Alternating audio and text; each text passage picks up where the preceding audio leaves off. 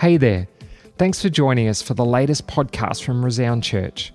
We really believe that together we are better, and our heart is to reach, send, nurture and disciple people as they become all that God has intended them to be. You can subscribe to our content on Apple Podcasts or Spotify, or head over to our website resound.church/app to grab our app, which will keep you up to date with everything going on. We hope you're encouraged by today's message.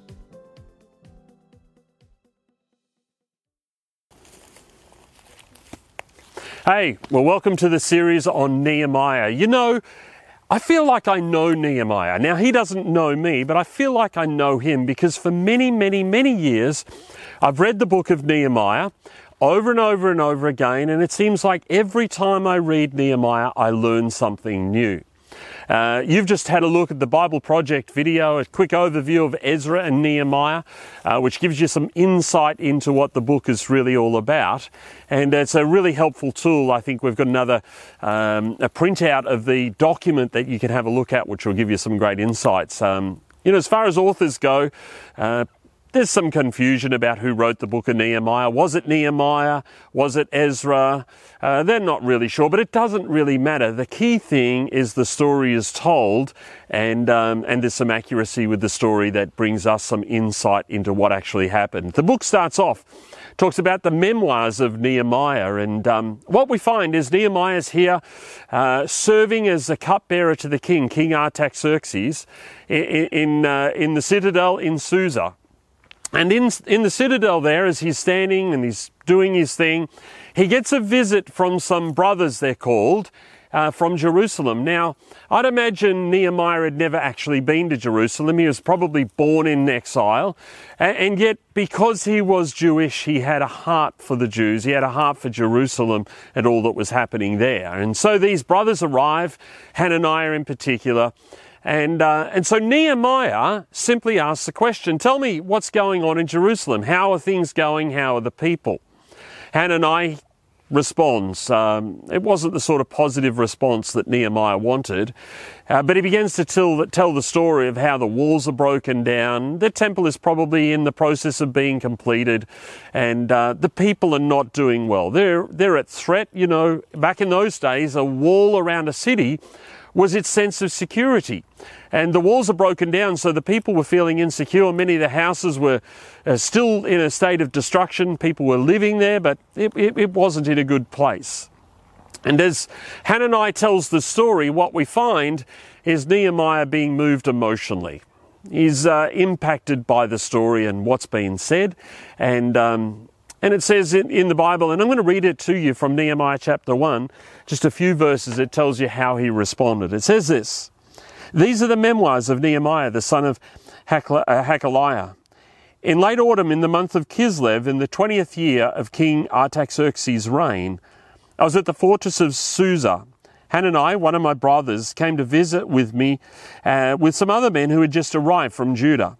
I asked them about the Jews who had returned there from captivity and about how things were going in Jerusalem.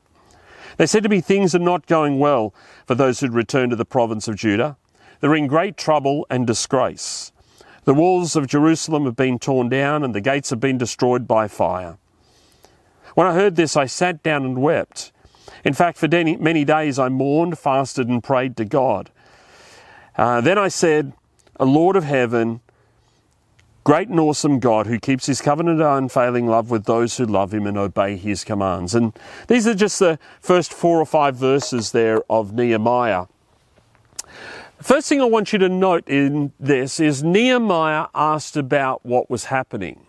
You've got to ask the question, why would he do that? He's a cupbearer to the king, so while he wasn't a servant of low repute, he was actually someone with quite some influence. He was close to the king, would have seen the king every single day. There are varying reports about what a cupbearer's responsibility were, but it could well be that he had quite a number of people under his authority. It could have been that he'd managed the household. He wasn't insignificant. He had a responsible job and connections to the most important people in the kingdom. But something was inside Nehemiah that prompted the question, how are my brothers doing? How are my people doing? How is the city doing? It started with something on the inside of him. It was an inquiry. And we can learn a lesson from this, because often what happens when God speaks to us about doing something for him, it starts with an inquiry internally. First of all, something is triggered on the inside of us. We inquire of God. And then we begin a process of externalizing the inquiry that has begun internally. It's like the Holy Spirit speaks to you. He says something, he challenges you to think about something, you feel something, and an inquiry process begins. You start with God. The second part of the inquiry usually goes to people. In this case, Nehemiah's inquiry went to the brothers who had some information about something that was stirring in his spirit. And then thirdly, you look at the circumstances. And if you look at it, the first thing we ask is, how are the people going? And then what's the situation that they're in? And so I want to encourage you, when God begins to speak to you, he starts by doing something deep in your spirit, which triggers an inquiry or a process of an inquiry. It's not something to push away. It's not something to be disinterested in. It's the beginning of God calling you to do something. That something may be small or it may be significant. In Nehemiah's circumstance, it was a profound civil project of proportions way beyond his capacity or his ability. But it started with something, an inkling on the inside. The second thing we see from this passage of Scripture is emotion. We read that Nehemiah wept, that he prayed, that he mourned, and it wasn't just for a moment. It wasn't in the moment of the relaying of the story. It was significant in that it went for several days. He went on and on, thinking, praying, mourning, weeping. It affected him emotionally in an extraordinary way. And for us, when God begins to speak to us, usually it affects us emotionally. As a matter of fact, if it doesn't affect us emotionally, we don't usually have what's required to push forward and to do something about what it is that he's challenging us with. And so emotion is an important component of responding to the call of God in your life. For Nehemiah, the emotion was connected to the well-being of the people and the well-being of the city that he had an affection for and a call to. And so it's really simple to respond to that. You know if it matters to you by the way that it impacts you emotionally. If it doesn't matter to you, then it doesn't actually matter. There are so many things to do in this world, and you're not doing them now. And the reason you're not doing them now is because they don't matter enough to you. But if it matters enough to you, if it affects you emotionally, then it will trigger some new change, some effort. And what we find here with Nehemiah, after weeping and praying and crying out, mourning for those people, we see that it pushed him to a third stage, and that is a simple stage I call effort. And the effort in this circumstance began with what I call a negotiating prayer.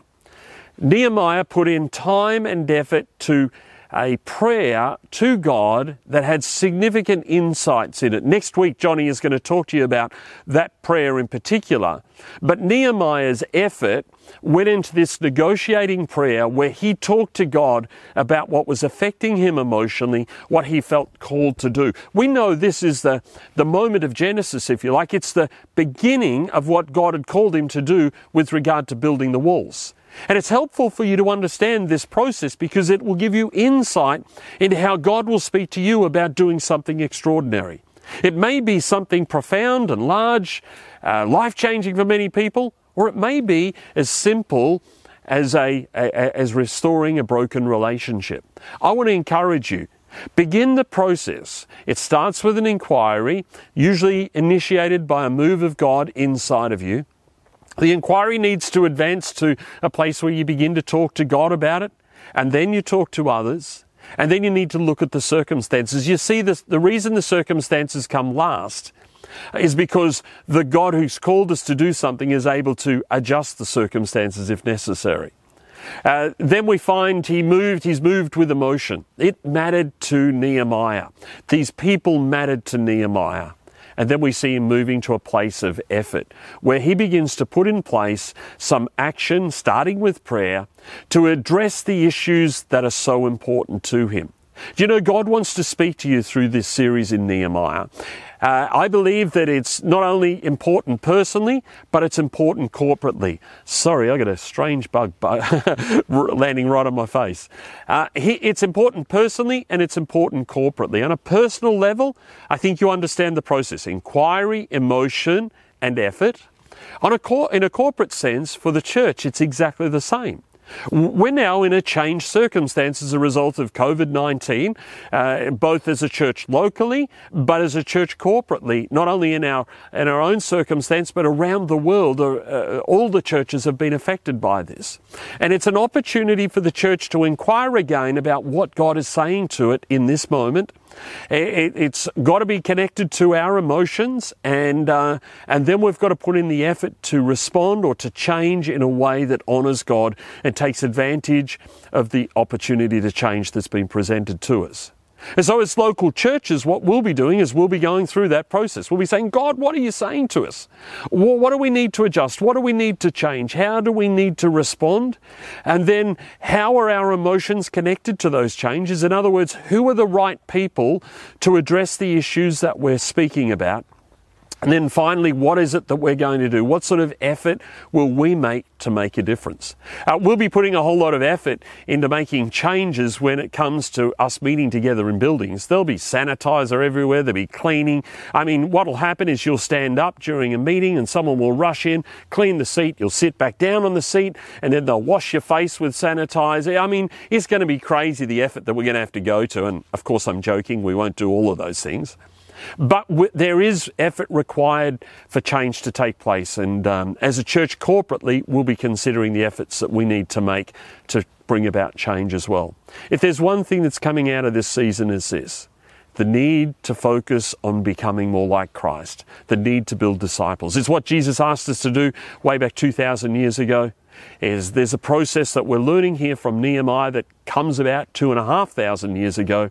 But today, the focus needs to remain on building disciples just as Jesus asked us to.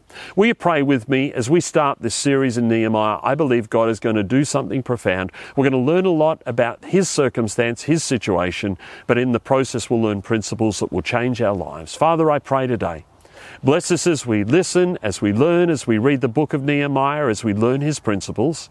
And may you help us to respond to the move of the Holy Spirit that's taking place in our life today, so that we can follow after you, do the things that matter to us and to you, and put in the effort necessary to see change in our lives, in our community, in our families, in our workplace. In Jesus' name I pray.